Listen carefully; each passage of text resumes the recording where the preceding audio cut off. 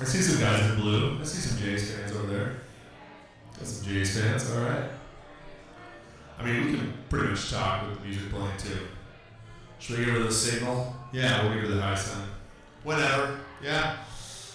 It'll sound like more people are here if we talk while the music's going on. I just like hearing the sound of your voice over this music. It's like it's almost like a subliminal message.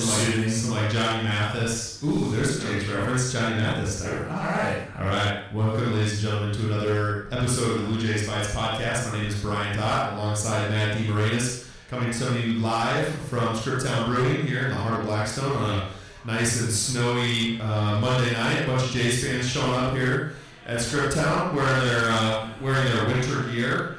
Matt, need more snowstorms apparently. Like they're just done shoveling. Like, no, I'm going to get a brew. Yeah. Listen to some Jays talk. Get a bird. Order a Noah's pizza. So obviously not the weekend the Jays fans wanted. Let's just start right off the bat. Let's call a spade a spade. I call it hit or miss.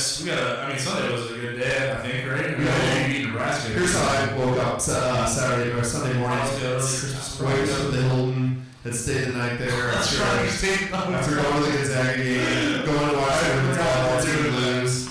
And then I wake up in the morning and you know what's parked out in front of the Hilton? The Nebraska bus. And I just lost it. I was done. The Nebraska bus is out there getting ready. And so I went home to shovel and snow blow. But so Jays lose to Gonzaga. Put up 92 points in the process. In what essentially, was a super entertaining game. High level stuff. High level, especially both offenses. And so we'll get into that. Women's volleyball loses at home in straight sets to Washington. Mm-hmm. So for a second straight year of hosting first and second round games, they don't make it out of Omaha in what obviously has to be a huge disappointment for Coach Booth and her program. So I know you were able to speak with Angie, Oxley, Behrens. So we've got an exclusive interview with her, the assistant coach for Coach Booth's program. And then, you mentioned Nebraska basketball comes to Omaha Sokol Arena on Sunday afternoon, and Coach Flanery's team gets the lone dub of the weekend. So his team pulled everybody off the pedestrian bridge, right? Apparently. It was too frozen, you couldn't get up it. Oh, that's good. I tried. I know you came up here, sir. No. But short-handed, Flan's team, gets some production from Remo and some other folks. So they get a dub, and now we go into a long week of waiting here before the next major event on the calendar. But I'd be remiss if we didn't start off the bat, I think, Matt, with men's hoops. Because, it was a big opportunity for the Jays to have a number one Gonzaga come to town. The place was absolutely insane, I thought, right from the tip. Obviously, the start that the Jays had didn't hurt things in terms of getting the crowd involved, but I've seen a lot of, the Jays play with them for 30 minutes. The Jays did well for 30 minutes. What was your impression? I know you and John did a Bluejay beat after the game, but just for everybody listening to the podcast at home, being there, having watched this team, you're in practices, you saw what they were going to try to do against just an exceptionally talented and experienced Gonzaga team coached by one of the greats. What were your impressions maybe now a day or two removed from the game? Well, I thought going in, I've kind of come to this kind of idea that it doesn't really matter what kind of Creighton team or what kind of team Creighton has, what kind of injuries they're going through, or who the opponent is and how well they're playing. Because I just think anytime Creighton is in that arena for a big game, they're going to find a way to compete and give themselves a chance to win. You go back to when, all the way back to when I was a little younger and that Nebraska team rolled in with Barry Collier and Creighton had a match unit that rocked the world. 70 to 44. Yeah, he used all the time. Barry Collier used all the time in the first half type of deal. That just blew the doors out the Huskers. And it's like, you watch that 14-15 team push Nova, push State, put Butler, beat Oklahoma. I just kind of have, just confidence that no matter what is the situation, when they're in an arena and the crowd is lit up like it is, they have a shot. So I wasn't surprised that Creighton came out the way they did. When the first three falls, the crowd loves that. They obviously they've come to love three-pointers here in Omaha, from the Kyle Korver, Ryan Sears, all the way on up years. So I think anytime you see bombs falling, Tyshawn hit one, Mitch hit one, Davion hit one, and it kind of got the crowd really into it. Early Samson Frawley hits one, and you're like, wow, what's that today? I think 7 different guys hit a 3 in the first half, so like everybody was rolling, the crowd was into it. I think in terms of the Jays' chances, I think they definitely missed an opportunity in the first half when Gonzaga was dealing with foul trouble with Perkins, and I think Hachimura picked up too. Yeah, he did. I thought that was a great spot. This opportunity. They were up 7. They were playing well offensively for sure, and they contained Nick Norvell or Jay Norvell. And I thought the Jays should have maybe double digits a little bit. Yeah. They probably missed an opportunity to put a bigger cushion on them. Because I was expecting Gonzaga to come out of the gates in the second half, and get that lead trimmed down. And they did. I think they almost tied it up or got within 1. Creighton pushed it back out. Davion's big dunk in transition pushed it back to 7. And then you can see Perkins kind of take over the game a little bit. They got the big run going. Norvell got on fire. And I think once they got that 6, 7, 8-point lead, you really saw Perkins kind of show off his savvy there at point guard and his ability to control the game. I thought you talked about it off the air just before we started, but he did. He seemed like a little Jalen Brunson. Yeah. He knew what to do at that moment. He knew how to push it and when to push it or when to control it, work it back a little bit, especially navigating some of that foul trouble. And they just don't have as deep a bench right now as they will in a couple months. And so I think he knew their personnel very well. He knew the pace. He knew how to take the crowd out of it. Because they did. They ran some deep shot clock possessions. And when you execute that, right, it drains the energy, right? It's one thing to take 30 seconds to get a good shot up and miss it. It's another one to run that clock down and then have, like I know Coach talked about it in the postgame, a couple switches that the Jays missed on. And then not only have they run a really good possession to Zags, but then they've got an open shot at that point, and it executes. Mm-hmm. And so it drains the energy, and it leaves you scrambling. Where then I think the Jays, more than one trip, came down and rushed things. For as good as Mitch was in a lot of facets of the game, I thought there were a couple times when Mitch Ballack rushed some threes early in shot clocks. And I know you're trying to play your strengths, and you're still trying to do what you do. But I think that kind of played right into the Gonzaga. Yeah, I think there were push on the boards. Some quick shots for sure. Davion took a couple. Just like you mentioned, Tyshawn even forced a couple too.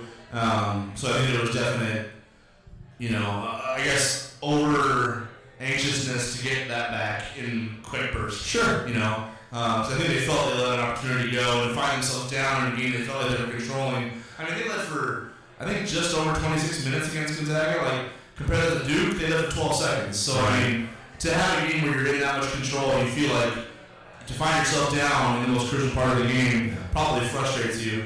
And then, so I think I came away from the game encouraged because I think Creighton kept fighting, even when it seemed like Gonzaga put the thing away.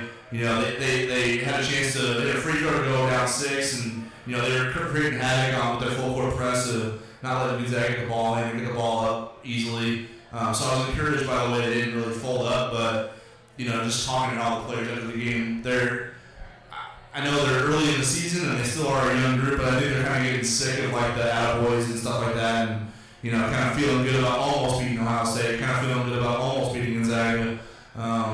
There's more sense of urgency out of their answers and their responses and their remarks after the game than I was probably expecting, considering nobody was really expecting them to win that game.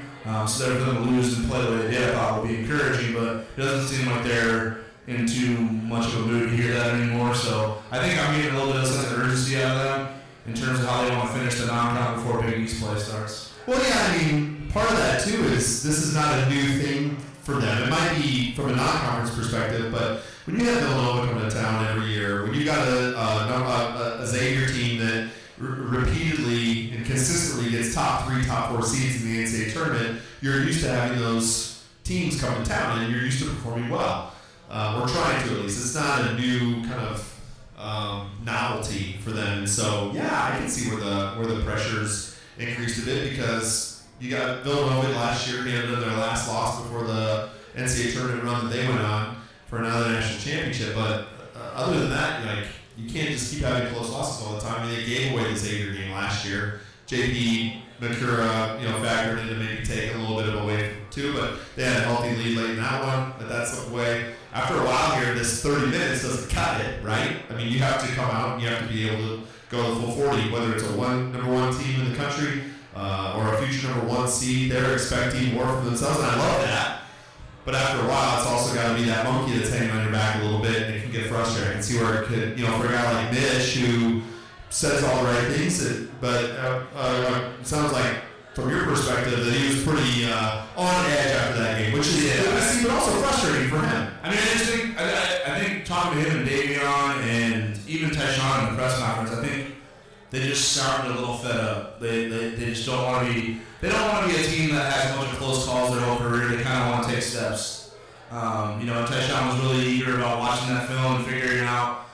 Because he had 27 points and 5 assists. Like, right. He had a really good game. Yeah, really tremendous game. So, as a sophomore, that's only stuff you can build on. But he was really frustrated because he kind of thought, there were times where he rushed shots or where he didn't make the right play or where he didn't get into the paint and make plays for others, despite leading the team in assists. So, he still feels like there's more for him to do, especially in that performance. So, I think for him to be his own harshest critic in that moment is a good sign. Honestly, today's practice had a lot of edge to it. I mean, they're taking tomorrow off, obviously, before they kind of get prepared for Nebraska. But today seemed like a game where they kind of wanted to clean up all the things they did wrong against Gonzaga. And it was a lot, 95% of it was defensive today. So they challenged themselves. They had players huddles constantly, trying to get the attitude right, trying to make sure there's no slip-offs, fighting through all the fatigue. Today was definitely a toughness practice, so they're going to take tomorrow off, and hopefully that whatever they did today kind of embeds in and, sticks with them because, it's a big game on Saturday. It always is every year, and Nebraska, when we're talking about people that are fed up, Nebraska has a lot of experienced players that are fed up losing to Creighton, so I know they're going to come in fired up, Lincoln crowd's going to be fired up.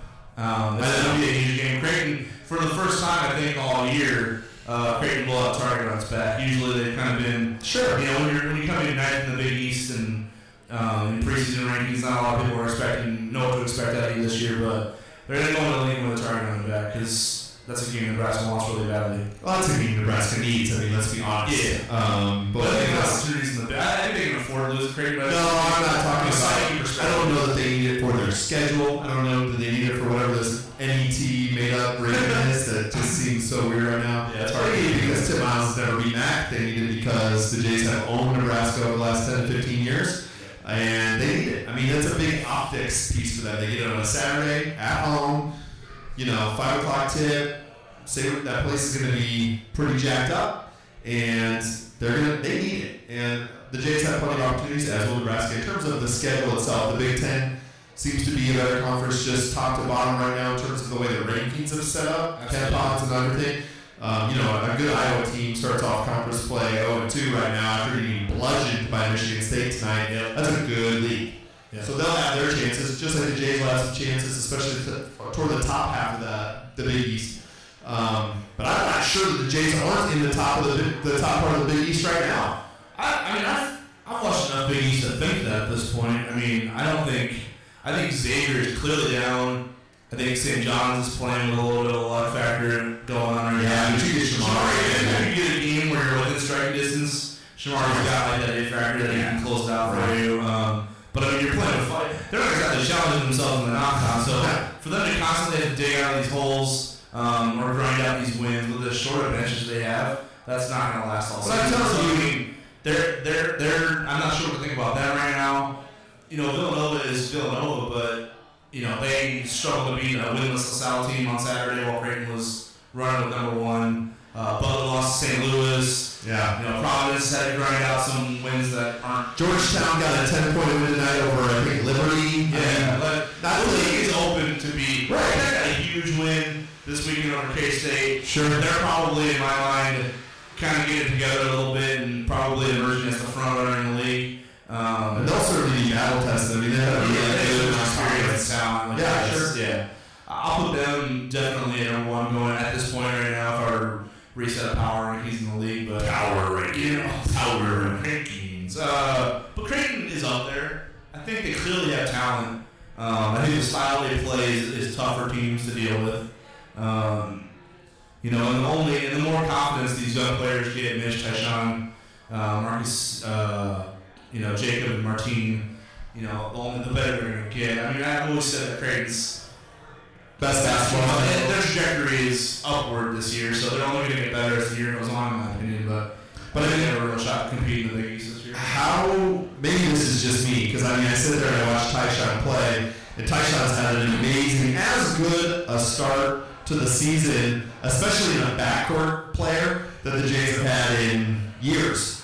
But I guess it's telling to the both transfers and high school recruiting that Mac and his staff has done that if you would have told me that an off guard would be putting up the type of numbers he's putting up now through 2 weeks of pretty decent competition. Yes.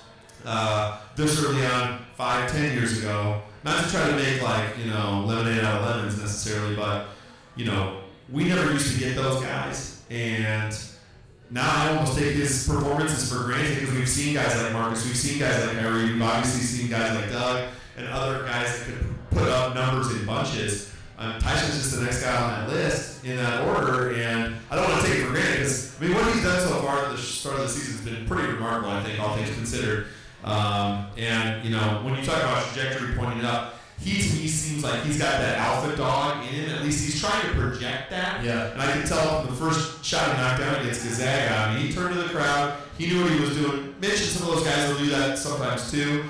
But Tyshawn seems to have kind of that gnarl, right? That I'm going to be the guy to his game, and I love it. And he's definitely backing it up right now. I hope that that continues because they're going to need it this weekend, especially because you got a bunch of guys in Nebraska that have that grind to them. It seems like, and I think that's to me the biggest matchup of the weekend coming up as we transition into a little bit of a preview. Is can Tyshawn have success? You know that Nebraska's defense has been pretty solid so far this season, and their guards are good defenders. So can Tyshawn take what's coming? I know we talked about it after his performance out of the Caymans. You said it. He's going to get everybody's best scout. He's going to get everybody's best defender. He's going to get the doubles. He's going to get those things. He's still dropped 27 on the number 1 team in the country, and he doesn't look to be slowing down at all. So can he keep it up in a game that the Jays we're going to need him to perform well to win down in Lincoln? And then can other guys step up too when that double comes? Can a Mitch knock down a three? Can they make the extra pass over? I feel like that's what I've seen so far. Tell me if I'm wrong, but I feel like the passing has been really good the last couple weeks, and it feels like everybody's playing with whereas those first couple of games when they're feeling things out, the ball seemed to stop a little bit.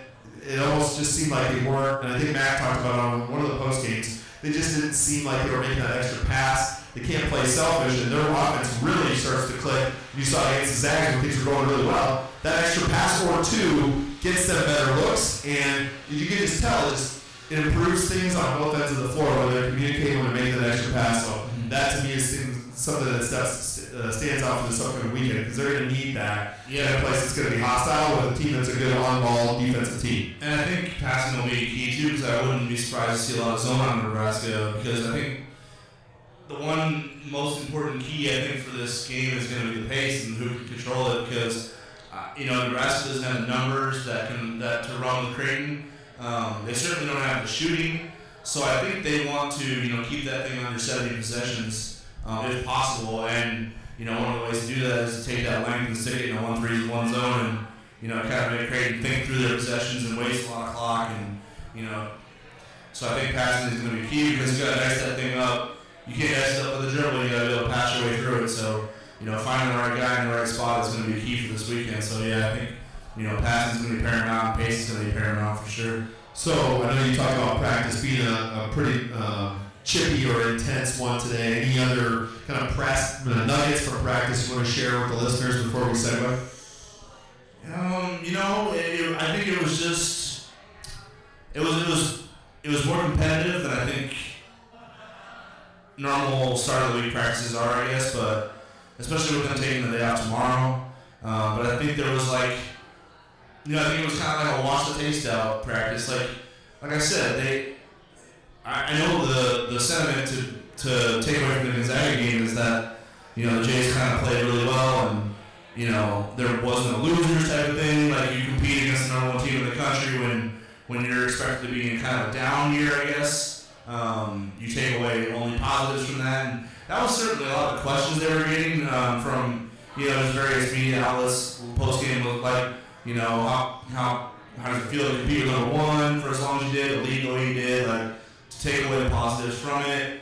But I think today's practice was just like, look, we lost. Like that's the bottom line, and here's why we lost. So let's clean some of that stuff up. Let's show some some fight, some intensity through those moments for the things that we thought cost us the game type of deal. So that's kind of what went on today in practice, and it was it was good energy for coming off of a loss. They didn't look demoralized. They didn't look defeated. They looked hungry. So we'll see how well they can reignite that for the week ahead, because usually I say after days off they kind of come in, and that's usually when a clunker happens because you took the day off and you kind of got rest and everything. So I wouldn't be surprised to see some guys in the gym tomorrow getting shots up just to keep the routine going, even though it's not intensity and not wear and tear on the body. But when they get back to the floor, I think it'll be interesting to see how intense it is and how much of that kind of hunger they showed today carries over to the Nebraska prep. Yeah, the Jays on the road at Nebraska this weekend. It's one of their last two non-conference road games. They play at Nebraska this Saturday, and then against Oklahoma in Norman, Oklahoma. Quite the gauntlet of games before the Jays come to town. They are in New York City for the Jimmy V Classic tomorrow night against Notre Dame. Then they go play a neutral court, quote-unquote, neutral court game against Wichita State in Oklahoma City. Then they host Southern California in Tulsa on the 15th, and then in Norman against the Jays. So Oklahoma currently 6-1. Their only loss, a 20-point drubbing in the second game of the battle for Atlantis. So that team and Nebraska both serving as Creighton's last opportunities, at least in the non-conference, to pick up quality road wins, which I guess maybe I'm not as close to these new NET ratings or net ratings as possible, but how valuable is a road win?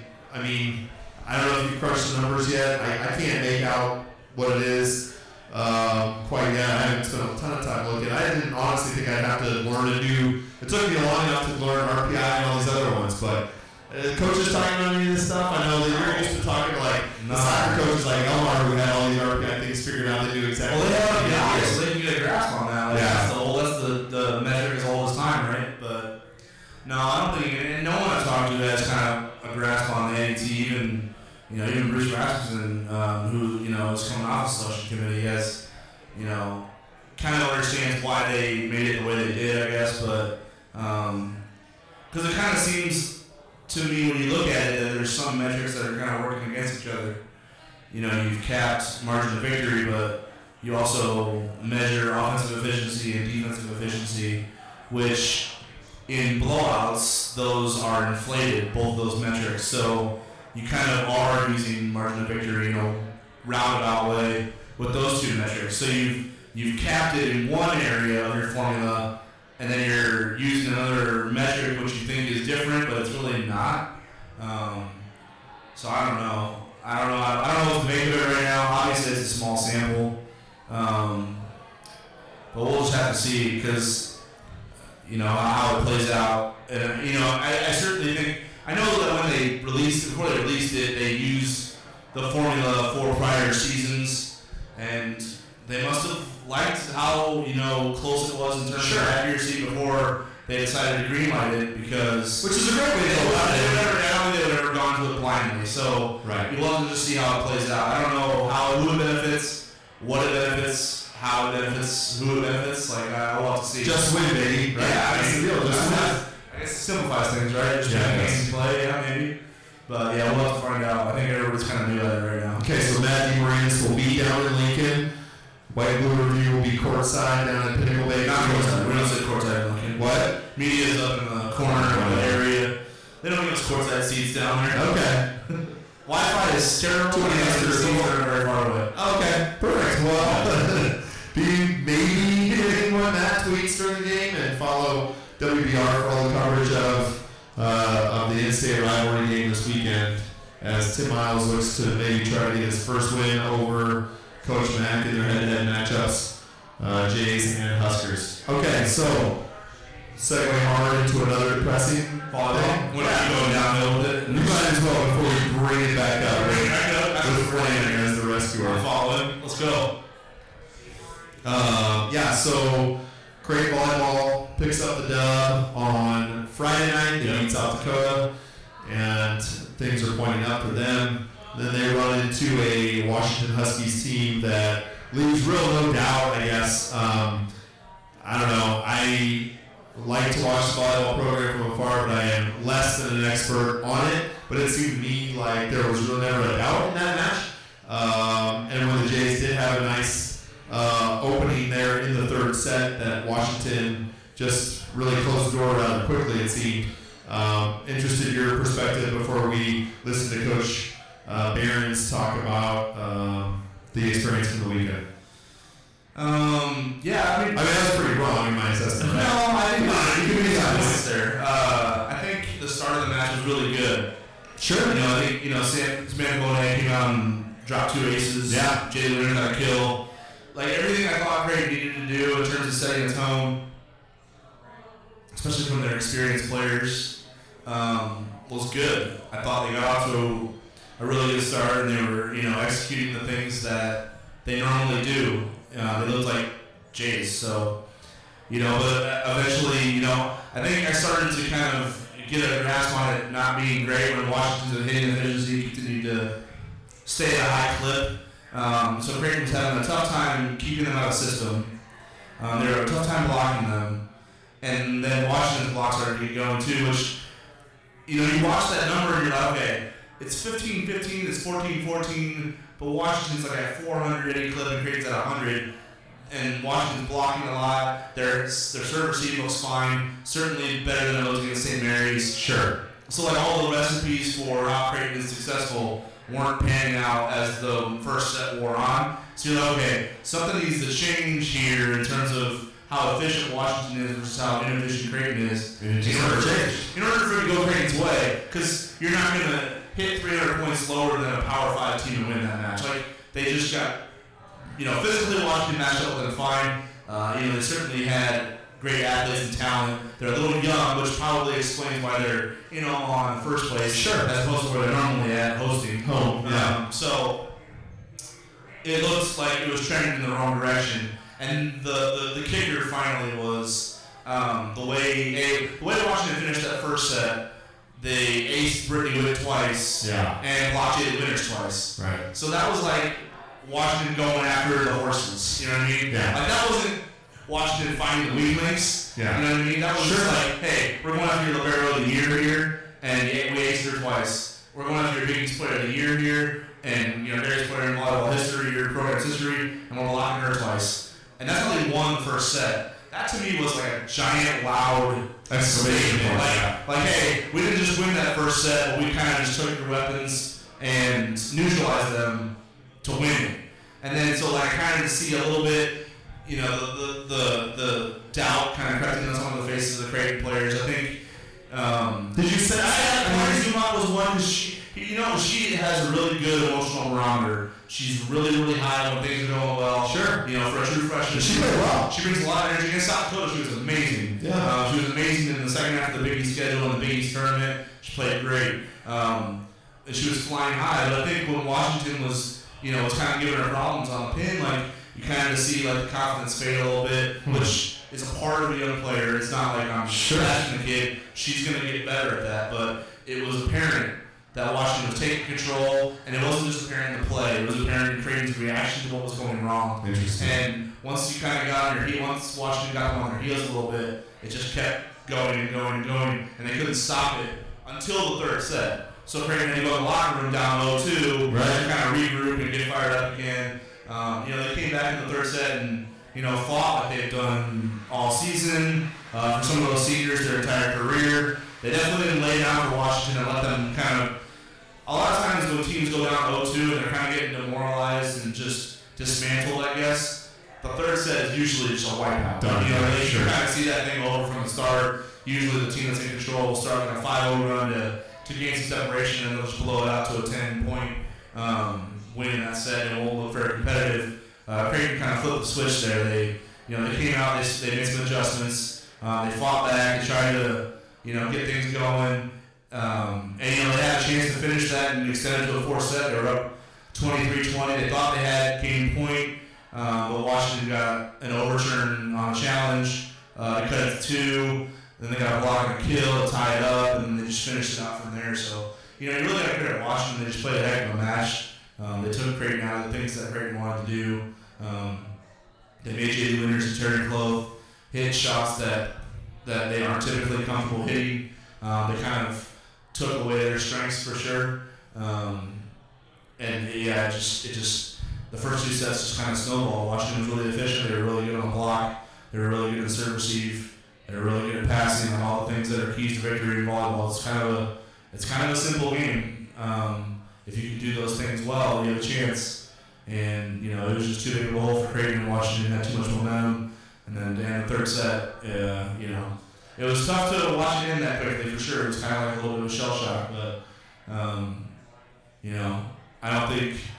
I certainly don't think it's the way they wanted it to go or expected it to go. I think they thought Washington was good, but I don't think they expected to have that much difficulty doing what they do. They probably expected more of a battle throughout, but it is what it is, and that's the reality of it. It ended, and you kind of got to just, show your appreciation for what it was, because they're losing like some stars, man, some really, really special volleyball players. Like, it's not going to be just a plug and play type of thing. You certainly have faith in the coaching staff that they'll get it, that they'll keep it to this level, but we're not talking about how special J.D. Winters and Terry Clove are for nothing. Like, you don't just replace those players without some struggle. So sure, there's a lot of young players that are on this roster right now that are going to have to go through some growing pains in order to get back to that level that those kids are at. But it's tough to see definitely those seniors go out like that because their careers started off so promising. Getting to the Swiss 16 that freshman year, the Elite 8 their sophomore year, you kind of like think the stars are aligning for Creighton to ascend into the elite status. Sure. And they did to an extent, but you kind of felt like with a Final Four in Kansas City as juniors, so that's a chance to blow through there. They hosted for the first time. Like, there were still like milestones being checked off along the way, a lot of accomplishments, and you kind of felt like because of how they started their careers, I think it kind of spoiled some people because I certainly saw some frustrating reactions on Twitter that kind of blew my mind. I couldn't believe people would say the things they would say because it just requires a complete and total lack of perspective on things. But when you get a little taste of it, hey, that's what the internet's for. You get a little taste of it, you're like, okay, you need another one. I want more. And nobody wanted it worse than, I promise you, nobody wanted it worse than those players. So they definitely not expecting to have this be their final weekend of volleyball. But that's the reality of it. Their season comes to an end. So another, they had 29 wins, tied a school record. So it's not like it was for naught, but they certainly had bigger goals. Yeah, we did put a call for questions out on Twitter early in the evening, so we'll follow up with some answers today. We had a couple that have already come in, so we'll hit on those. Obviously, people still interested in Creighton and Gonzaga and kind of our review of that, Matt. So that's great to see some questions come in. But before we get to that, I know we had an exclusive interview that you were able to do with Angie, Behrens, assistant coach for the volleyball program. Before you set that up, you talked about the players and nobody wanted it more than the players. Can you just for a couple minutes take us inside what that coach's room feels like after a game like that, after a season ends like that? I know you've been close to the volleyball program now for years, and you know Coach Booth and her staff very well. What's it like? Obviously, it's not going to be great, but can you explain to Jays fans out there what it's like when something like that happens, especially now back-to-back years with it happening at home? Kind of what does that feel like? What does that look like? I don't know if I have a big picture grasp on the 2 seasons and the way they ended. I think last year they lost a really good Michigan State team, and I think certainly their draw was really difficult. I think this year the Washington team they played was really young, kind of going through some growing pains. But they were still really talented. But it wasn't like, I don't think it was a daunting task. I don't think they were as good as the Michigan State team Creighton lost to last year, certainly. But it wasn't an easy draw either. But I think there's a little bit of shock in the fact their season's done, because I think they thought their matchup was pretty good. They probably thought Washington was going to present some challenges physically, but not anything that Creighton hadn't seen before. Sure. They faced big blocks against Nebraska, against Illinois. They faced Pac-12 teams against USC, Kentucky. It wasn't anything they were prepared for, but it just didn't go their way. And I think one of the things from the coaches is that they probably felt a little bit more that this team had a chance than maybe even in years past. And I think you saw that from the reaction that Kirsten Bernthal-Booth had in the post-game press conference, because I was down in Austin when their season ended there in the Elite Eight. I was in Topeka when Oregon State beat them 1-and-done, in 2014. Sure. I've seen these end-of-year press conferences last year. Yeah. Right. And Coach Booth does a really, really, really good job at keeping everything in perspective, and she's really process-driven in how she develops the program and how she develops the season. And she keeps that perspective even in that moment right there. Like, she hates losing, but she also kind of when she has to say goodbye to the seniors in front of the media, she's been very calm and stoic about how she says these people are going to have, if losing a match is the worst thing that ever happens to them. And Jaylee echoed that. Jaylee said it herself in the postgame, so that's something Kirsten says a lot. But when it came time to kind of talk about what this group actually means to her, she got emotional for the first time since I've been covering her. She's never gotten like that ever. So you saw right there a glimpse of truly, it's not hyperbole, how special these players were, like how much they changed what Creighton volleyball expects out of itself, how much their status has changed nationally, and like I said before, Jaylee Winters is the GOAT. The greatest player in volleyball history, in Jay's history, said, went to make it out of the first weekend of the NCAA Tournament the last 2 years, and based on how the first 2 years of her career went, the fans are like, no, man, that's not how it was supposed to go for Jaylee. She gave us so much that first year, her and Taryn, that it wasn't supposed to end like that. The fairy tale was supposed to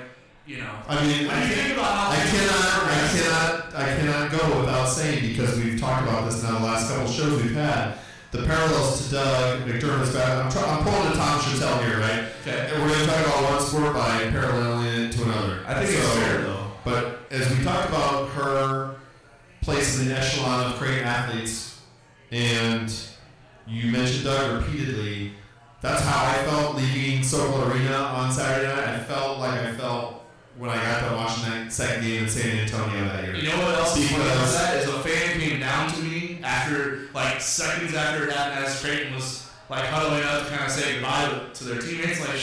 They're like, dude, that felt like Baylor. Right? A fan came to me and said that. So you're not the only one who said that thing felt as heart-wrenching as that Baylor game in San Antonio felt. Because the parallels too, in that, again, I don't know the details and the intricacies of volleyball, but I know that the Jays got, you talked about earlier, it kind of worked. Yeah. And Washington was a better team. And certainly Baylor worked us back in San Antonio. And I couldn't help but feel that same sense of, that was that shit. You had the GOAT, you had a deep team, you had home court, you had these things. And who knows what happens after you get past that weekend if you do, right? We wouldn't know what happened. I don't know. It's sports, right? It's #sports.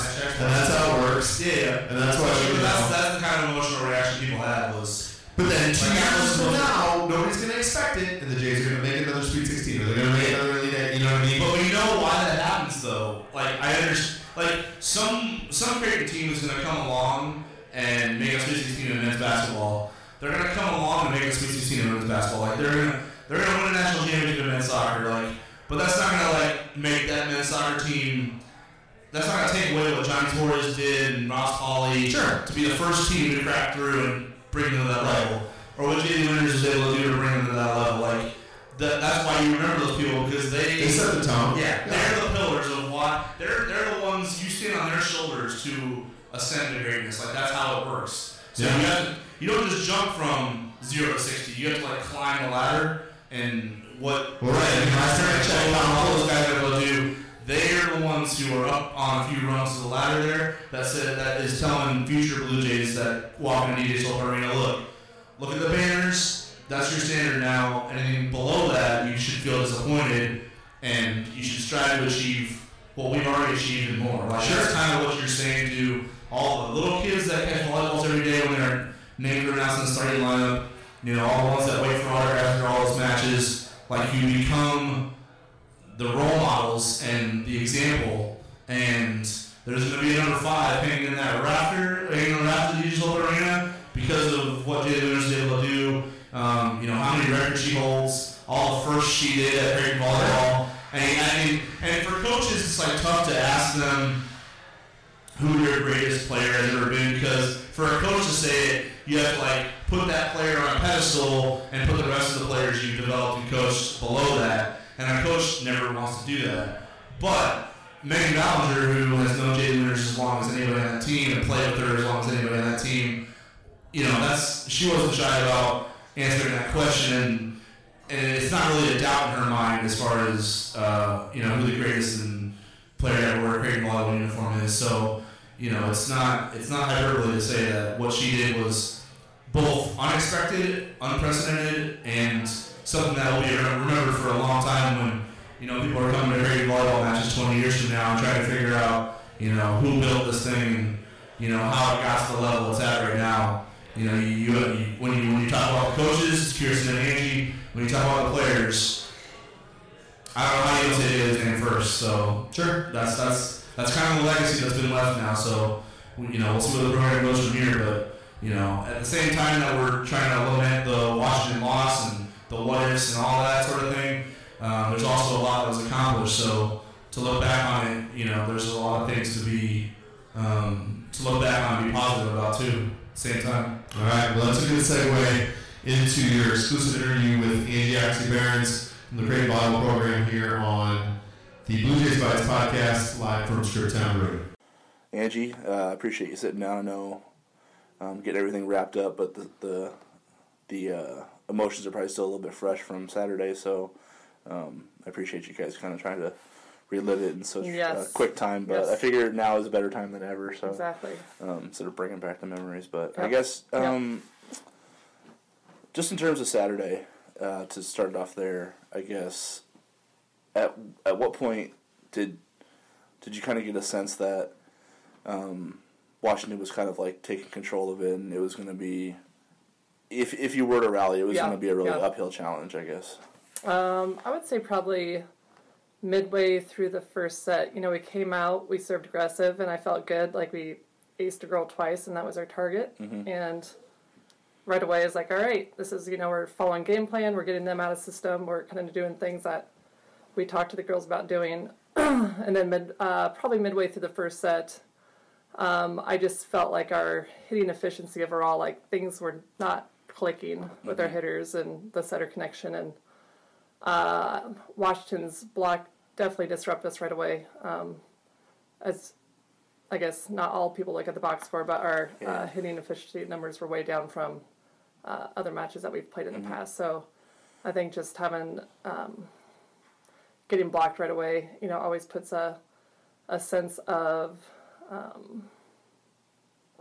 a sense of doubt in your hitter's mind. When things aren't going well, you kind of second guess yourself. And I think a few of our players, not being able to get kills, you kind of second guess yourself. You get frustrated, and when things aren't going your way, it's hard to work out of that. And I just felt it was hard to get kills on our end. Yeah. I don't know how, this might be a silly question, so you don't have to dig into the details of it, but how much of, just in terms of sightline and dealing with the block, South Dakota seemed like they were more focused on digging your hitters as opposed to putting walls in front of them, just based on the size advantage you guys had, compared to Washington, which was putting everything in front of you. Yes. Especially Taryn and Jaylee. I think Coach Cook talked about wanting to take away the things that they do well and make them hit uncomfortable shots. Did that play a factor at all, just in terms of the opponent from the night before versus the one you faced on Saturday, and the difference in the angles you guys had to use? A little bit, but looking at our matches in the past, we've played both types of teams. I always see South Dakota as kind of like a Villanova type of team. Like, they're a little undersized. Defensively, they're scrappy as hell. Versus we played Nebraska. Nebraska probably matched up block-wise, like size-wise, to what Washington had. So it's just a different mentality. Like, South Dakota, we have Taryn 6'4", Jaylee 6'2". We have just bigger kids across the board. That's a little easier to get kills when you have some blocking deficits. When you have what their setter was 5'9", so it's a little easier for an outside to get a kill against a 5'9", 6-foot setter, just because we're physically more dominant than them. Washington does a good job. They have a philosophy. They're a gold medal squared defense where they protect the middle of the court. So their blocking strategy is they're big kids, they swing block, but they also swing block back into the court. And Jaylee and Taryn are special, when they have holes. So obviously, Keegan did a good job of, always kind of committing their middles to having 4 hands in front of our outside. So they were taking that seam where Jaylee and Taryn usually can sneak a lot of balls through and get kills. So they were forcing our hitters just to do things that we normally don't do to get kills. When you guys came out for the third set, obviously this group hasn't had a problem with their backs against the wall in certain matches, but I guess with the pressure of having it be now or never, it seemed like you guys responded to that moment. At least you guys weren't going to lay down and let them beat you 25-15 and things like that. You even had a chance to steal it late and continue the match before they rallied. I guess one more time this season, what did you like out of the way your team responded in a situation where they had no choice, I guess? Yeah, and honestly, we've never been put in that situation. Xavier was probably the last match where we were down 0-2 and came back and, won the match in 5. With this team, I like that just they give fight. Like, no matter what the scenario situation is, they'll come out and compete right away. Unfortunately, the chips didn't fall our way at the end. We were up 23-20 and just couldn't put the ball away. And that was kind of the Achilles heel of the entire match, is just we couldn't find ways to get kills. And it kind of bit us in the butt at the very end.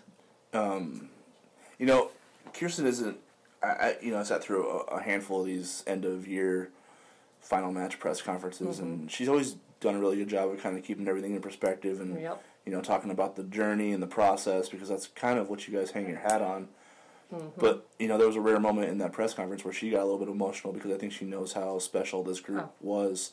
Was it harder to have this one end as soon as it did? Just, and I'm not trying to bring out your emotions here, so I'm sure you're going to, but I mean, just in terms of how everything this group was able to do in terms of raising the bar for what you guys now have as a baseline, maybe expectation for the program going forward. It was hard. We had an awesome group of seniors that's been through, 4 Big East champions, regular season and tournament, and Sweet 16, Elite 8. So this was a special group of kids that, we had the experience in the tournament, and, we all thought we had the makings of doing something special this year. And when you get beat the second round, and your goal is to get to the Final Four, it's hard to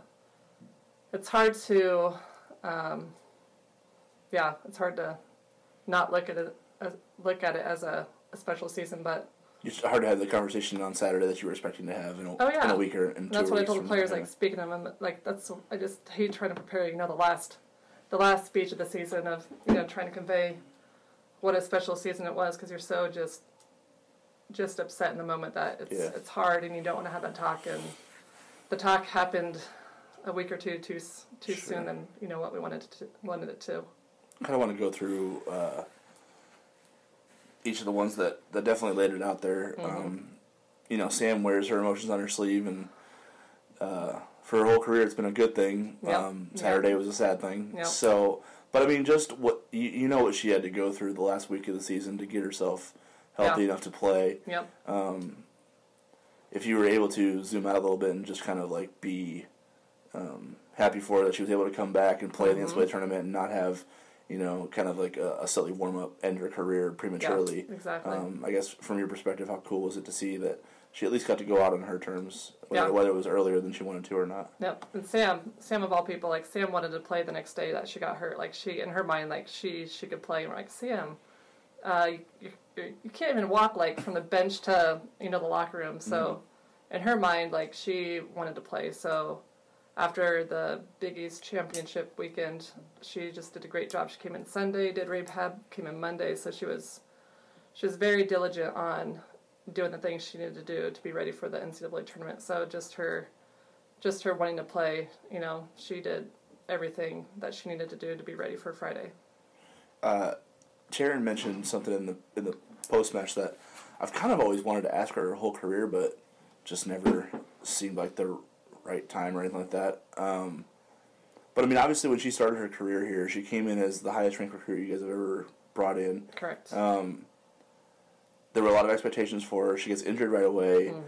Decides, do you want a red shirt? Do you want to play through it? Because you're kind of like, losing rotations here with the amount of time you've been out. It's going to be hard to work your way back into it. But she did. She had a strong NCAA tournament that end of their freshman year. And a lot of kids, I think, for whatever reason, right or wrong, it's not up to us to judge, but they would transfer or go somewhere else or try to find a better fit or try to like manufacture the situation to the best of their control. And she didn't do that. She she fought through all the adversity that she faced early in her career and finished it as a Blue Jay. I guess, have you ever thought about just what she had to go through and her decision not to leave? And because she mentioned how tough it is for kids like that. Sometimes they decide to go, but for her to stick it out the whole time, evolve as a player, evolve her mindset in her senior year, and to finish it as well as she did, I guess. Yeah, you're right. She came in, she was the highest recruited kid we've ever had, and we at that time had a Jess Bird, who was our starting outside, who took up that spot, and then Jaylee and Taryn were kind of fighting for the outside, and Jaylee just edged her a little bit, so we decided to put Jaylee on the outside. So Taryn was switched to a position on the right side, which she's never really played. So, and she didn't love it, but she did it. And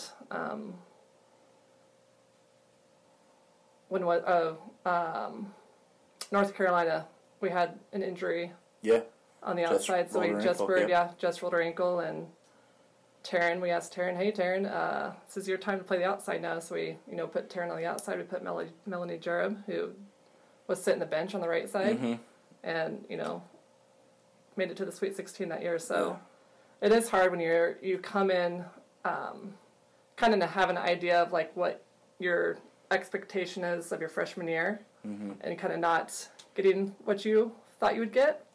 But I thought Taryn did a great job of, even though her ideal spot, she didn't really want to play the right side, but, she's a role player for us on the right side, and she did what her team needed her to do, and, what we wanted was a big block and someone that could be consistent on the right side, and she did a great job doing that.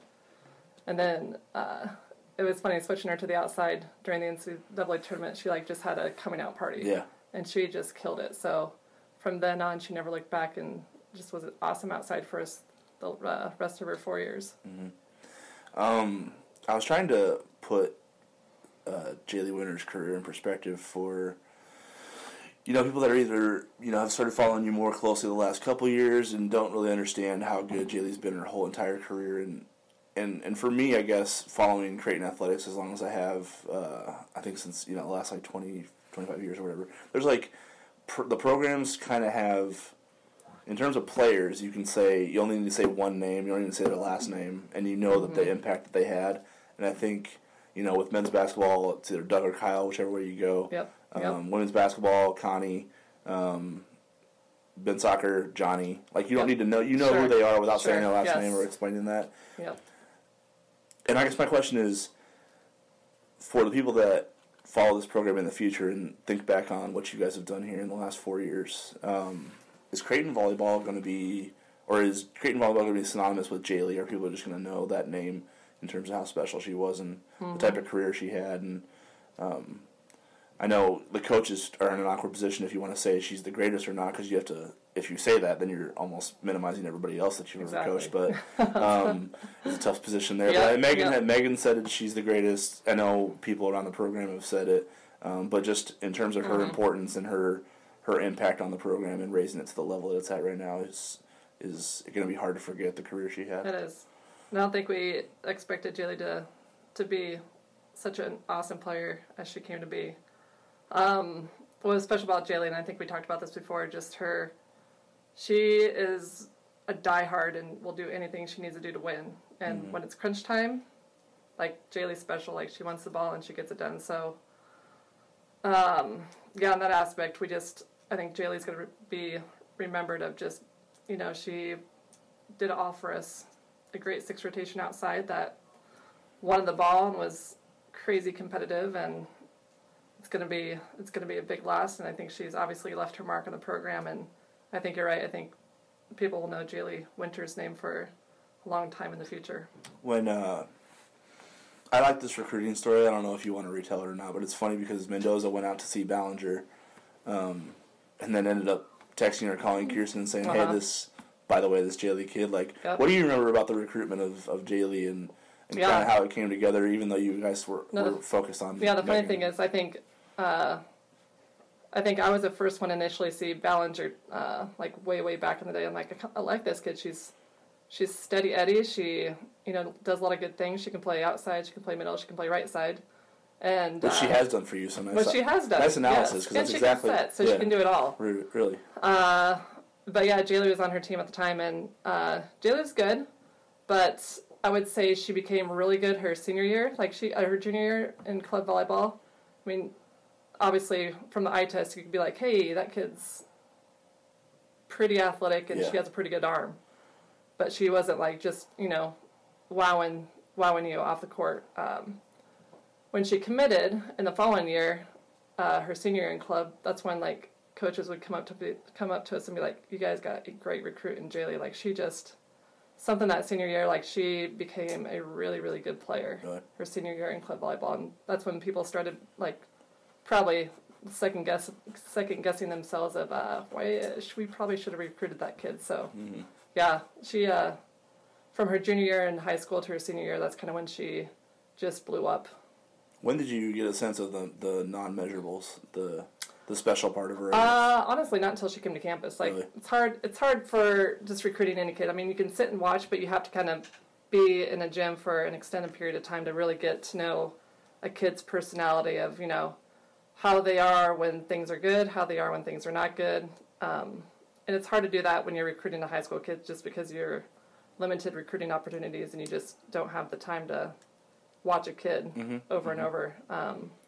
So probably not until she came her freshman year. Her freshman year, we got a pretty special kid. Just the intangibles that she brings to the game and just her competitiveness. We just didn't know that until she actually got to campus. I guess we'll just wrap this up by just talking about the young players on the team, getting to watch that group work every day and learning lessons from them. I know you've mentioned Jayla is kind of wired like Jaylee is in terms of her competitiveness, and she showed it in the Big East tournament when we're going to put you in a position you never played before in your life in a do-or-die match, and she didn't blink. Exactly. And then Keely's been redshirting all year, and I know everybody's high on her, and then Kari obviously had a great year as well, and just your whole freshman class, I guess, the group that you guys brought in, and all you saw out of the youngsters. In this big season. I think this freshman class is going to be special as well.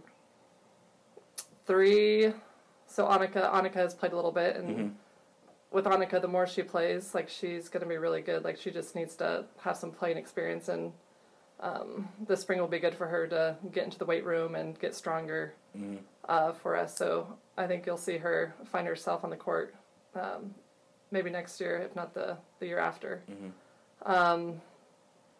Keely's probably been my biggest surprise of coming in. Just fundamentally, and I always joke with her of Keely, when we first got you in August, your passing was horrible, and I'll tell it to her face because she's a kid that will take it. And just, I think redshirting for her was probably the best thing for everyone, just because the growth that she's seen not only in the front row, but just like her all-around play. Like her back row play was okay, but now it's pretty good. Like when I see her pass Mike Keeley, she's just light years better than when she came in. And having that extra with her, she worked out with our strength coach a little more, just because physically she's not. She was able to put more into that. Correct. Side of it. Yeah. So just seeing her kind of getting bigger, faster, stronger, which we'll see from the freshmen this spring, because they'll be more consistently lifting with our strength coach. Keely's just body control is light years better than when she came in, just because she has a sense of, using her core, and Brad Schmidt, who does our strength conditioning, does an awesome job with our athletes on making them, what we want them to be on the court. Kari, as you saw, Kari played a little bit at the beginning and then kind of finally found herself on the right side the past half of the season, and she's a kid that she is a competitor as well, as you see on the court. Kind of like your heartbeat, emotionally. She is super competitive, and with Kari, it's having her try to be more steady Eddie. Okay.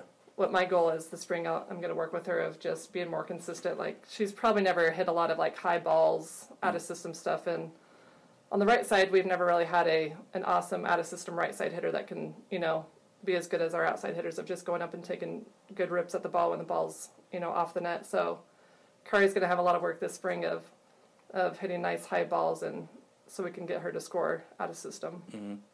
And Jayla was probably put in the hardest position, and coming in as an outside hitter, you have two great outside hitters in front of you. But the good thing with that kid is she found her way on the court.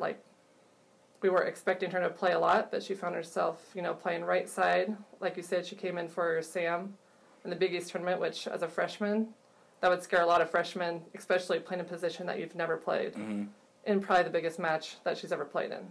And she didn't skip a beat. She came in, she did her job, she passed.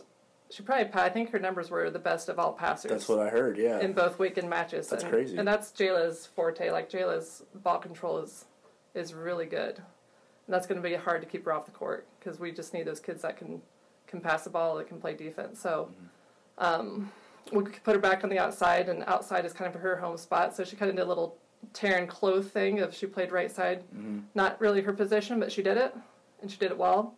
But her position will be on the outside again. So we'll get her kind of trained back up on the outside and really start working with her on getting her shots back on the outside.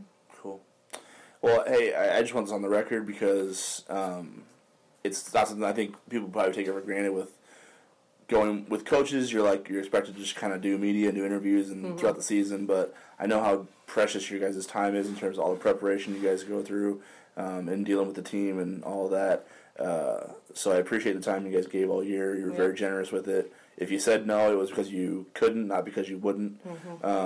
And congratulations on another great year. Thank you. And we'll catch up with you guys in the spring. Thanks, Matt. All right, man. Great interview. Really appreciate you taking the time with Coach Behrens. But obviously the torch. And the weekend of Hondo. What? They had a weekend of Hondo, right? Yeah, we lost. No, but let's take some questions first. Oh, yeah, we got some questions answered. Sorry, you got some questions answered. Fire away. Okay, coming in hot from Bryant. Did the Jays just run out of gas against the Zags? And what is their practice schedule this week? So we've already touched on the practice schedule, right? They're taking one off. Okay. And then they've got... He wants another practice schedule for this week? Yeah. Like what days they're practicing? I mean, he just wants another practice schedule. Look at it up. I mean, I'm not saying he wants it, but I don't think they want to take them all off, and they're practicing every single day. There we go. Okay, but so for the first half, that's that question. Yeah, they're not. No more days off before practice. No, Brian, you can't come practice. I mean, I guess. They're not going to do it, though. Changes in the afternoon. Did they run out of gas? Did they run out of gas? I know my answer. Do you want to answer it? I don't think they ran out of gas. I don't think they ran out of gas. I think it's too easy to say. No, I think Gonzaga took the wheel and controlled the car. Right. But I don't think Creighton was out of gas. I think they followed the illustration all the way through. No, I think, like I said, I think Perkins took control of the game. Kept the thing on the road and driving at the pace that he wanted to. But no, I think Creighton had enough energy to finish that one. I don't think they were tired. I mean, they were tired because pace was that they were playing at. Right. Gonzaga was tired too, so I mean, it wasn't like Gonzaga had fresh horses and Creighton was like gasping for air. Right. They had enough energy to beat the Zags. That wasn't the reason they lost. Saturday after the under 8 timeout in the first half, I mean, a number of us in section 123 just looked at each other like, first of all, this is awesome and super fun, and this pace is crazy. Yeah. Not the pace and speed of the game necessarily. There were only really 2 times in the game where I felt like, I think there was a big stretch where I thought Mac was going to call a timeout before one of the TV timeouts, and he kept it going, and essentially he had a chance after the Zags had knocked down a couple shots with about 8:40 to play, and they wrote it out, and I think the next stoppage was like in the low 6s, and I thought that was where you could start to see guys kind of on both teams, on both sides, kind of walking up the floor a little bit more slowly. Just the pace was starting to get to them with that long without a break. But I don't think the pace in the first half, especially, it's actually a big out of the time. I really thought it was the first half because I don't know if you remember, but they played. That was it. The final 4 or 3.5 minutes at the last media. They just skipped the whole thing to the stoppages. Because I think Gonzaga was really starting to feel it. I think they took the under 4 at like 2:20. Yes. And then it was the second half when it happened to Mac's side. And they just let it roll out without taking that time out, which, but anyway, I think it was just, there was a lot of shot making going on. I mean, that 3 that Mitch took from the top of the key where he just sized things up, and the defender was in a decent spot, but he was just not having enough. He just popped quick. I thought that was a harbinger of good things to come for the Jays. Obviously, Tyshawn was knocking, but I kind of joked about it at the start of the show, but and it segues into my next question here, but when Samson Frolin's coming out, knocking down the top of the key 3 and getting the play. Don't mind if I do off the amount. If he was looking down his scouting report, like, I'm sorry, what? Yeah, it looks like he might have played for one of my old Gonzaga teams in the past, right? But I thought this was a really good question from our friends at Scriptown. What's your take on the play of our bigs versus the Zags? Love seeing Sam put the ball on the floor. They got some, I think Jacob had a perfect day from the field, added a couple block shots as well. I know Martin got called on a really early, first possession down for Gonzaga, got called on a tick. And I know that he ended up with 10 and 6. But what were your impressions of the bigs against Gonzaga? I kind of thought that was a tough game for big men. I thought that was a garbage game, so sure. I don't know how much to take away from it. I thought the game was definitely played, and especially on offense, on the perimeter. I definitely think their defensively they weren't providing much resistance. But Brandon Clark and Rui Hashimura are really good basketball players at the same time. So usually, you can probably play the defense and they'll still probably get a bucket on you. Right. Yeah, I don't know how much to take away from that. I think I'm really curious to see maybe this weekend more so because I think Creighton has an advantage there, certainly in depth and the pace their big men like to play at. So that's the one I think will be easier to grade in terms of performance. I just think the Gonzaga game was a guards game and it was tough for big men to kind of put their imprint on the game. But I thought everybody kind of did good things like Sampson's 3 and then I think he had a layup. Off a drive on Clark. Yeah. I thought Jacob was doing a good job setting ball screens, running the floor, putting pressure on the rim. Martin, I think, had a drive from the top of the key down for a 2-minute slam. In the dude's face. I was like a 90s big man in the game who was post up, slam dunk. Right. I was I think I did that in NBA Live. Yeah, exactly. Back on. Right. Yeah, so that was really impressive because Clark's one of the best shot blockers in the country. So, there were moments, but we'll see. I think they're still, the jury's still out. Maybe they're certainly talented, but we'll see how much of an impact that is. Because I think there's there's a lot of wings in this team, and there's a lot of shots to go around in that core alone. So, we'll see how the bigs continue to develop. But I think they've developed so far pretty well. With Martin coming off the ACL. Jacob coming off the knee, and Sam playing his first year of basketball. So far it's a work in progress. I think they're going in the right direction, though. I think Jacob, to me, has looked like he's physically been improving in the last couple weeks. I think he was running all the sprints in practice today, which is rare. That hasn't always happened since they've been rehabbing the knee. So that was, if you want some insight into how he practiced today, he was running all the sprints with the whole team today, which means that the knee is cooperating with him, that it's not having to work with it. So that's a good sign. And they've had a nice little set now because they played Saturday. They've got this full week. They're practicing, obviously, but no game until Saturday. Then the next week is finals week, I think, right? Or is it week? Yeah. So then they go no weekday game that week, home game on a Friday night against Green Bay. And so I think that helps too. I mean, it only seems like they are getting knocked on all the wood in the strip town a little healthier in the post in particular. So that'll be good to see because they'll need it against the conference slate of their schedule. Okay, we'll do the prediction for the Saturday's game here in a second, but as I mentioned, a couple road games left for the Jays to try to pick up a win in the non-conference side of things. Our good friend Joey Tempo, who must be home with the kiddo tonight, ears are burning. He wants to know what the Jays need record-wise in the pre-conference season to get an at-large bid. Oh, jeez. Whoa. Math class. Here we go. What, from an optics standpoint, I'm trying to figure out what the league is going to look like, I guess. Who I figure will be NCAA tournament teams in the Big East. So what are they at now? 6-2? 6-2 with 5 Green Bay, Oklahoma, College, UMKC. So, 3 of those are probably W's. 3 of those are W's. Man, I wouldn't be surprised if they won all 5 of those games, honestly, but I watched Oklahoma against Wisconsin. They did not look very good. I watched them against Florida, too, and either of them looked very good. But sure. I mean, that's going to be a tough game to win on the road. So, road games in college basketball in general. I certainly think Nebraska is tired of losing to Creighton, so they're going to come out fired up. But it's tough to say that's a win for the Jays. Agreed. I'll just say 4-1. They'll split Nebraska Oklahoma. Okay. That's what. So what? 10-3. 10-3. Yeah, I think 10-3 with wins over what? Clemson. One of Oklahoma, Nebraska, Clemson, and then I guess maybe the perception of playing Ohio State and Gonzaga close, combined with the fact they beat Montana, East Tennessee State, Georgia State. Those are 3 teams that are going to win a ton of games this year. So that's only going to improve Creighton's metrics because those teams are going to be really good. So I think that's because those are huge. Those are all for whatever the NET is worth. All of those games you talked about, Georgia State, Montana, those are all 10 or more point wins, and so that factors in, I think. So then I think 10-8 in the Big East probably is enough after that. Okay. So yeah, we can do that. I think 20 wins total. Plus, I'm sure the NCAA has figured out a way to make this new ranking system benefit the large conferences and screw the little ones. I mean, apparently it's just a sorting system, so it's not gospel, but all right. Yeah, I agree. It's okay.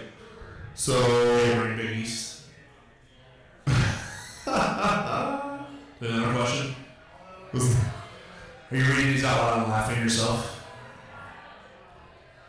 Yeah, I'm reading these live.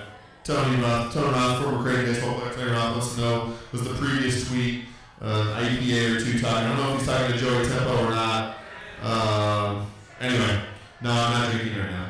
Okay, so we've got Scriptown also wants to know our prediction for Saturday's Creighton Nebraska game. We haven't done a ton of predictions before. I don't know if we should. I'll let you go first since you're the warrior. I am the warrior.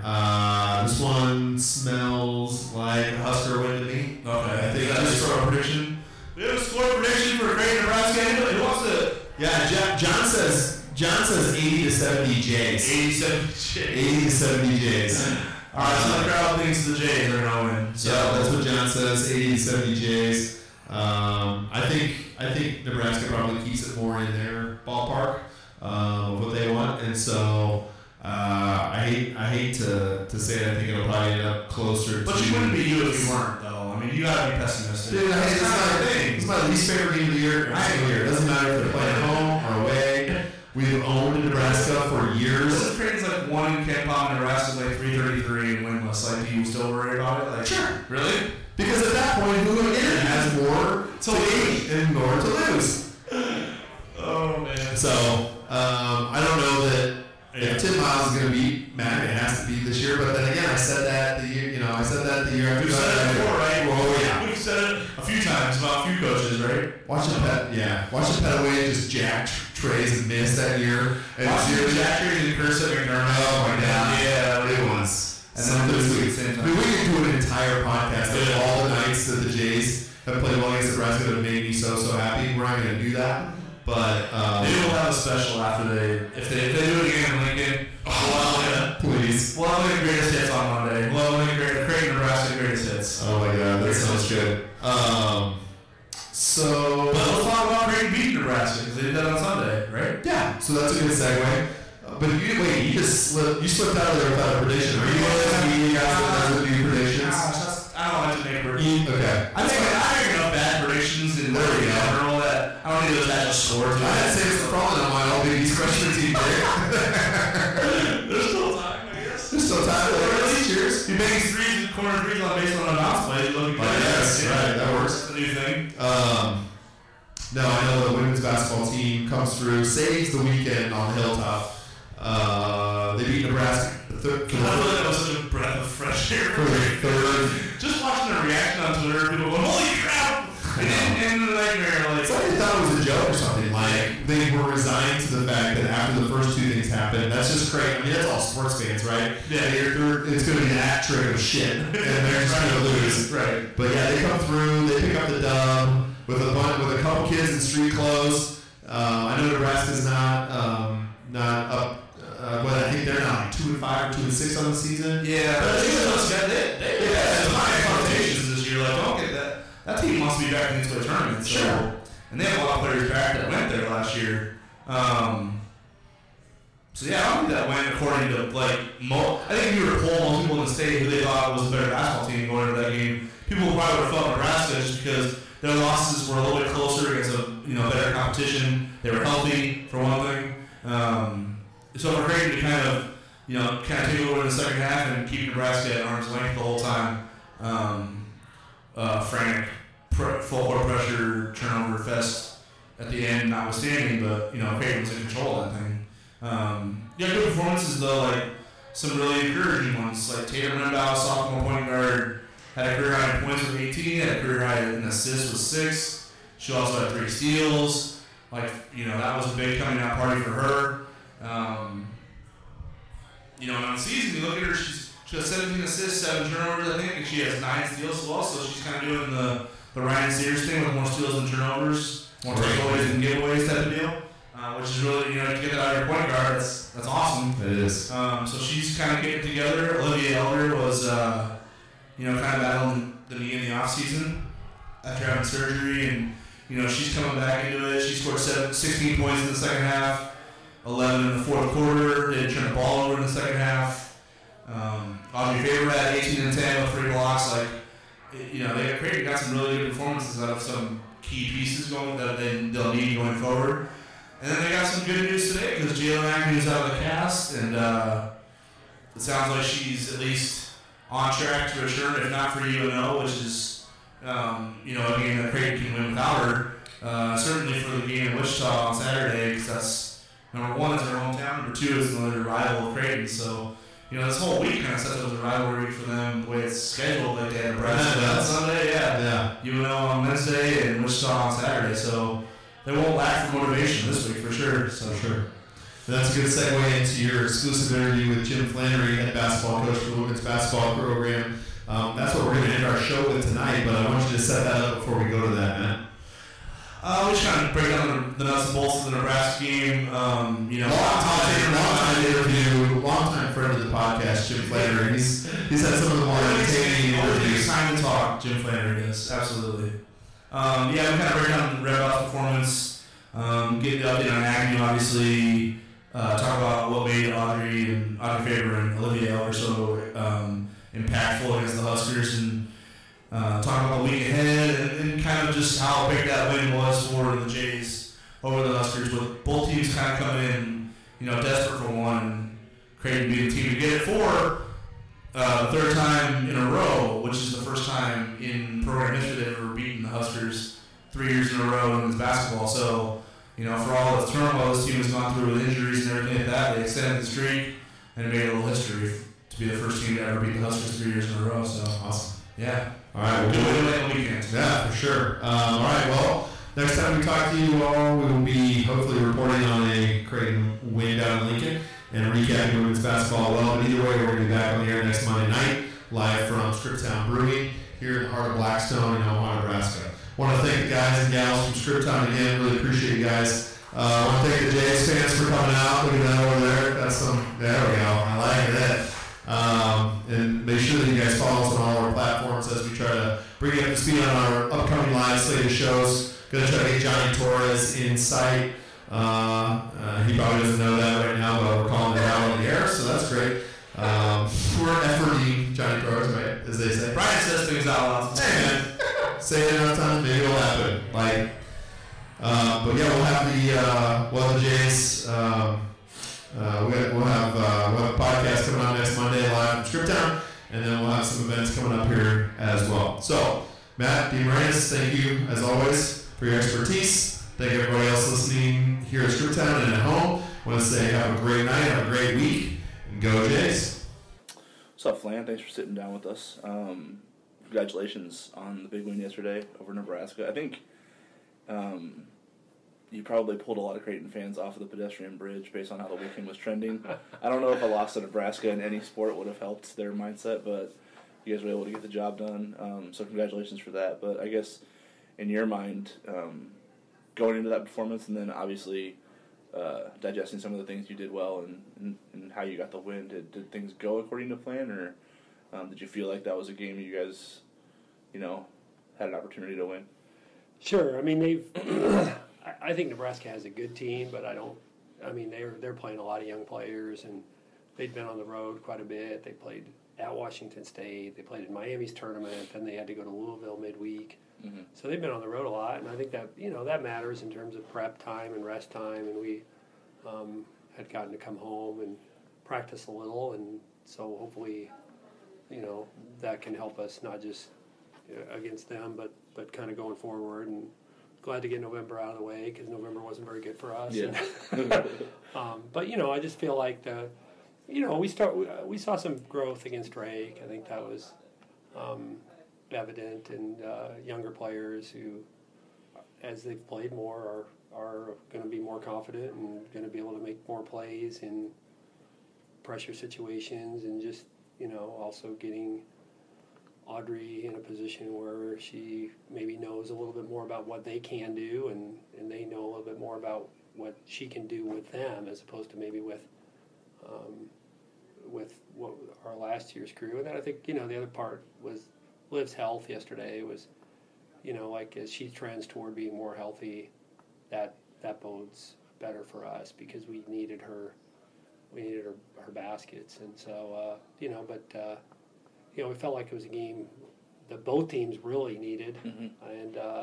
and being at home and having maybe that extra day of prep, certainly I felt like it was a game that we certainly could win. I think the Drake game, I know Tammy mentioned it in the post game after that you guys went into that fourth quarter feeling maybe too comfortable with the type of play with the three quarters you guys had put together at that point, and probably didn't handle the close nature of that contest very well, considering how Drake kind of stepped on the gas there and put that was a 16-point game, but that wasn't a 16-point game, right. You know what I mean? But so yesterday, on the flip side, what did you see different out of the way your team finished the game against Nebraska versus how they closed it against Drake?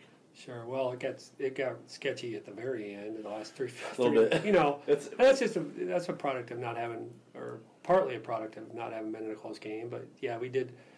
From the end of the third quarter, when they hit the bank three to cut to 8, and then they score to cut it to 6 to start the fourth. I mean, then we played really well. I mean, Tatum made some big plays, and Liv hits a 3, and to get it out to 13, and then we kind of held on. But I do think, like I said, just having younger players, having a little bit more experience, and I liked our fight. Like the rebounding numbers were misleading because I think they had 13 boards, but they had 10 of them in the fourth quarter. Mm-hmm. So we did a great job, I thought, rebounding through the first three quarters, and then we went small, and I thought we got tired, and we didn't communicate. We showed some youth there down the stretch. I didn't think we communicated very well, and then we were in rotation, and then they'd missed, but we were in rotation enough that they rebounded. So, but still, it was good to get a close enough game and get some end game experience, and have to deal with the press. I won't say we we carved it up, but we made mistakes there too. But really the stretch, like you said, from them getting the momentum of a bank 3 to cut it to 8, and then scoring right out of the quarter break, and to push that thing back to 13 was the difference. Tatum had kind of a breakout game, but she's shown flashes of that. I mean, she had a couple games last year where you thought maybe she could do that.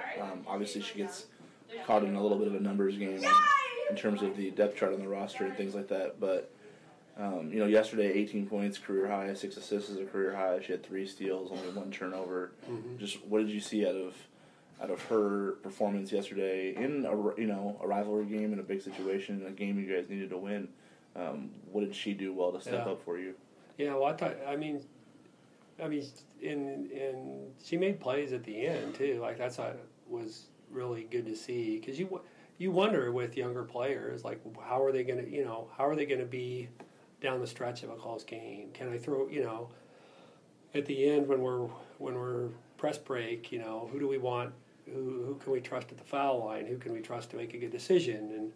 And I thought she made a lot of plays, not just at the very end, but throughout the fourth quarter, and she did a good job. She's improved as a 3-point shooter. I think that helps her decision making. Like, not that she's a kid who needs to take 6 or 7 threes a game, but yesterday she took 3 and made 2 of them, but she's a kid who can take 2 or 3 a game, and I think that's helped her decision making. And she thrives in chaos. I mean, she's good when it's we need her to get a little bit better when we're trying to run something specific. I mean, she still can get a little sped up, but I think against their plan was to get out and pressure us and make it difficult for passes, and so make it difficult to move the ball, and I thought she did a good job of kind of exposing that, and just really excited that she's continued to develop, and she has an attacking mindset. So,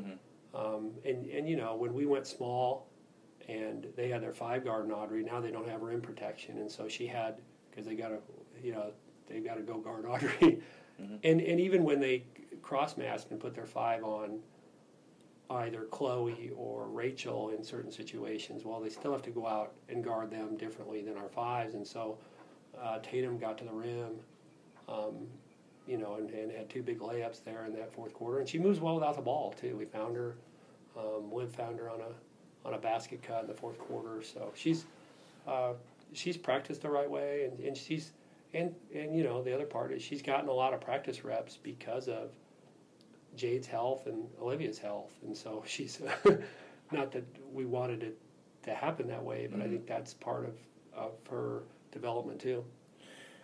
Speaking of Olivia, she didn't score in the first half, only took 1 shot, turned the ball over twice. So, but in the second half, she looked like old Liv instead of old Liv. 16 points. She didn't turn the ball over at all. I think she grabbed 5 or 6 rebounds as well. Did you see her kind of take a jump in terms of looking like her old self there in the second half? Yeah, well, she's been a fourth quarter player for us. I mean, South Dakota State, the game was out of hand, but she scored. Yeah. She scored at the end of Northern Iowa in the fourth quarter, and then yesterday she had 11 in the fourth quarter.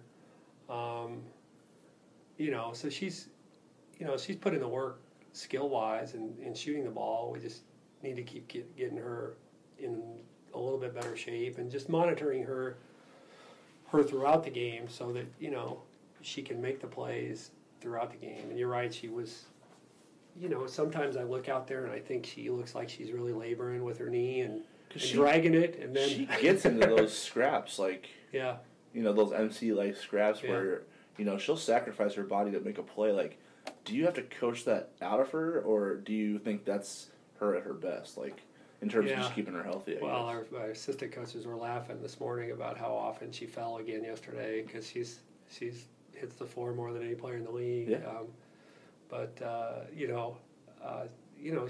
She is scrappy that way, and she's come a long way defensively. That's why if she can get healthier, I think she's, the thing that the first few games she played defensively, she struggled more than I thought. Yesterday was also probably the best she's done in terms of just staying in front of the ball and being a little more disciplined defensively. But again, that comes with she's been able to practice a little more. She feels a little better. She's in a little better shape. So all those things matter as far as keeping her on the floor because, yeah, if she can score the way she did in the fourth quarter, you can have her out there. But if she's missing a basket and turn it over a little bit, you know, with her struggles to guard, you know, based on her injury, it's hard to keep her out there. Mm-hmm. But, you know, we struggled to score at times, and I thought just having her out there is good. And then, you know, you got another playmaker. So, yeah, we don't win that game if she doesn't. She had 2 big threes in the fourth quarter and had the foul on the 3-point attempt. So right. Where her leg almost fell off on that one. Yeah. A little Reggie Miller kick. A little bit. She limped to the line and made it. Yeah. Audrey had an interesting game yesterday. So 10 defensive boards and 3 blocks on the defensive end side of the floor. She finished with 18 points, so double-double, 3 blocks, typical Audrey line. But it was her first time in her career where she's been over 50% from the field without making a 3. So is that just, I mean, the way she played, it looked like a more mature version of her. I mean, have you seen this coming, like an evolution of her game where she's not so internal when the long ball isn't falling, I guess? Yeah, well, only you would know that stat. Maybe Rob I was curious. would have known that, but that is insightful.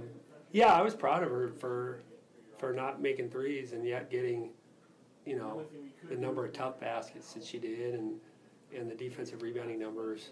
Obviously, part of that's a product that we went smaller, so she was guarding her 5 more, so she's closer to the basket. And Audrey's a really good.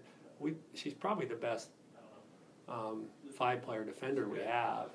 But we typically play her on a, you know, more of a perimeter player, mm-hmm. face up 4 or whatever kind of 4 the other team has. But, you know, I thought she did a really good job of competing, not just on the glass defensively, but just contesting shots and being in the right spot when the ball went in. And so those are things that are going to be evaluated too. But then, yeah, I thought, you know, their strategy was clear that they were going to take away the 3-point line. They put smaller players on her. Even when they went bigger, they'd cross match and put a smaller player on her to try to take away the 3. And she did a good job posting. We threw some good entry passes to her. Tatum had one, Peyton had one, where I thought Morgan had one, where we got her the ball. So, you know, and then she finished a couple plays at the end of the shot clock, you know, where we just kind of flattened out for her and said go. So, yeah, I mean, there was that big one at that when they cut it to 6. I think you cleared it out for her and had her go. Yeah. So, I mean, it was a big play. Yeah, I mean, I thought her, you know, her body language and her, you know, leading a group. We said we had basically Audrey and a bunch of 5'7" kids out there in the fourth quarter. I mean, we list a couple of them at 5'8" or 9, but they're probably closer to 5'7". So, I mean, you know, and that's part of the reason we struggled to rebound, but in that fourth quarter. But yeah, I thought she did a good job of just kind of competing throughout the game because it was, you know, it was a little bit of a, you know, there were times where it was ugly and neither team was generating much. But I thought the whole first quarter probably. Yeah, that too. But you know, I thought she showed good resolve. Jalen was sitting out there without the cast on. I know she did some left-handed work with Chevy after practice without it on a couple days ago. How close is she to kind of feeling good and getting back into the swing of things? And we hope in terms of using the right. Sure. Well, we get news today. Like she visits the doctor here in a couple hours, and you know, so early Monday afternoon, and there's a chance that she'll be cleared as early as this week. I don't know until, you know, after the doctor's appointment today, but, you know, and I don't know that we would use her on Wednesday. It would depend on what she looks like tomorrow. Mm-hmm. But, you know, that'd be great news, even if we could just get her into practice this week and get her ready for our trip to Florida. Right. But if she was available, you know, it'd be nice for her to be able to play at Wichita. It's her hometown, and But so that could be great news. And hopefully we'll know something by the end of the day. Cool. One last thing, I just want to get you out of here on the schedule that you put together here is kind of interesting. You had Nebraska yesterday, you have UNO on Wednesday, and then you're going to Wichita on Saturday. I know you're an old school guy and you've been at Creighton a long time. Like, is there a little bit extra pumping through your blood this week, knowing how many Creighton rivals are on the schedule, one after the other? Yeah, well, first of all, we needed to win. Yeah. And we need to win. But yeah, it's a good. Scheduling's funny because it just kind of sets up the way. You can't really control the order of games like you try, but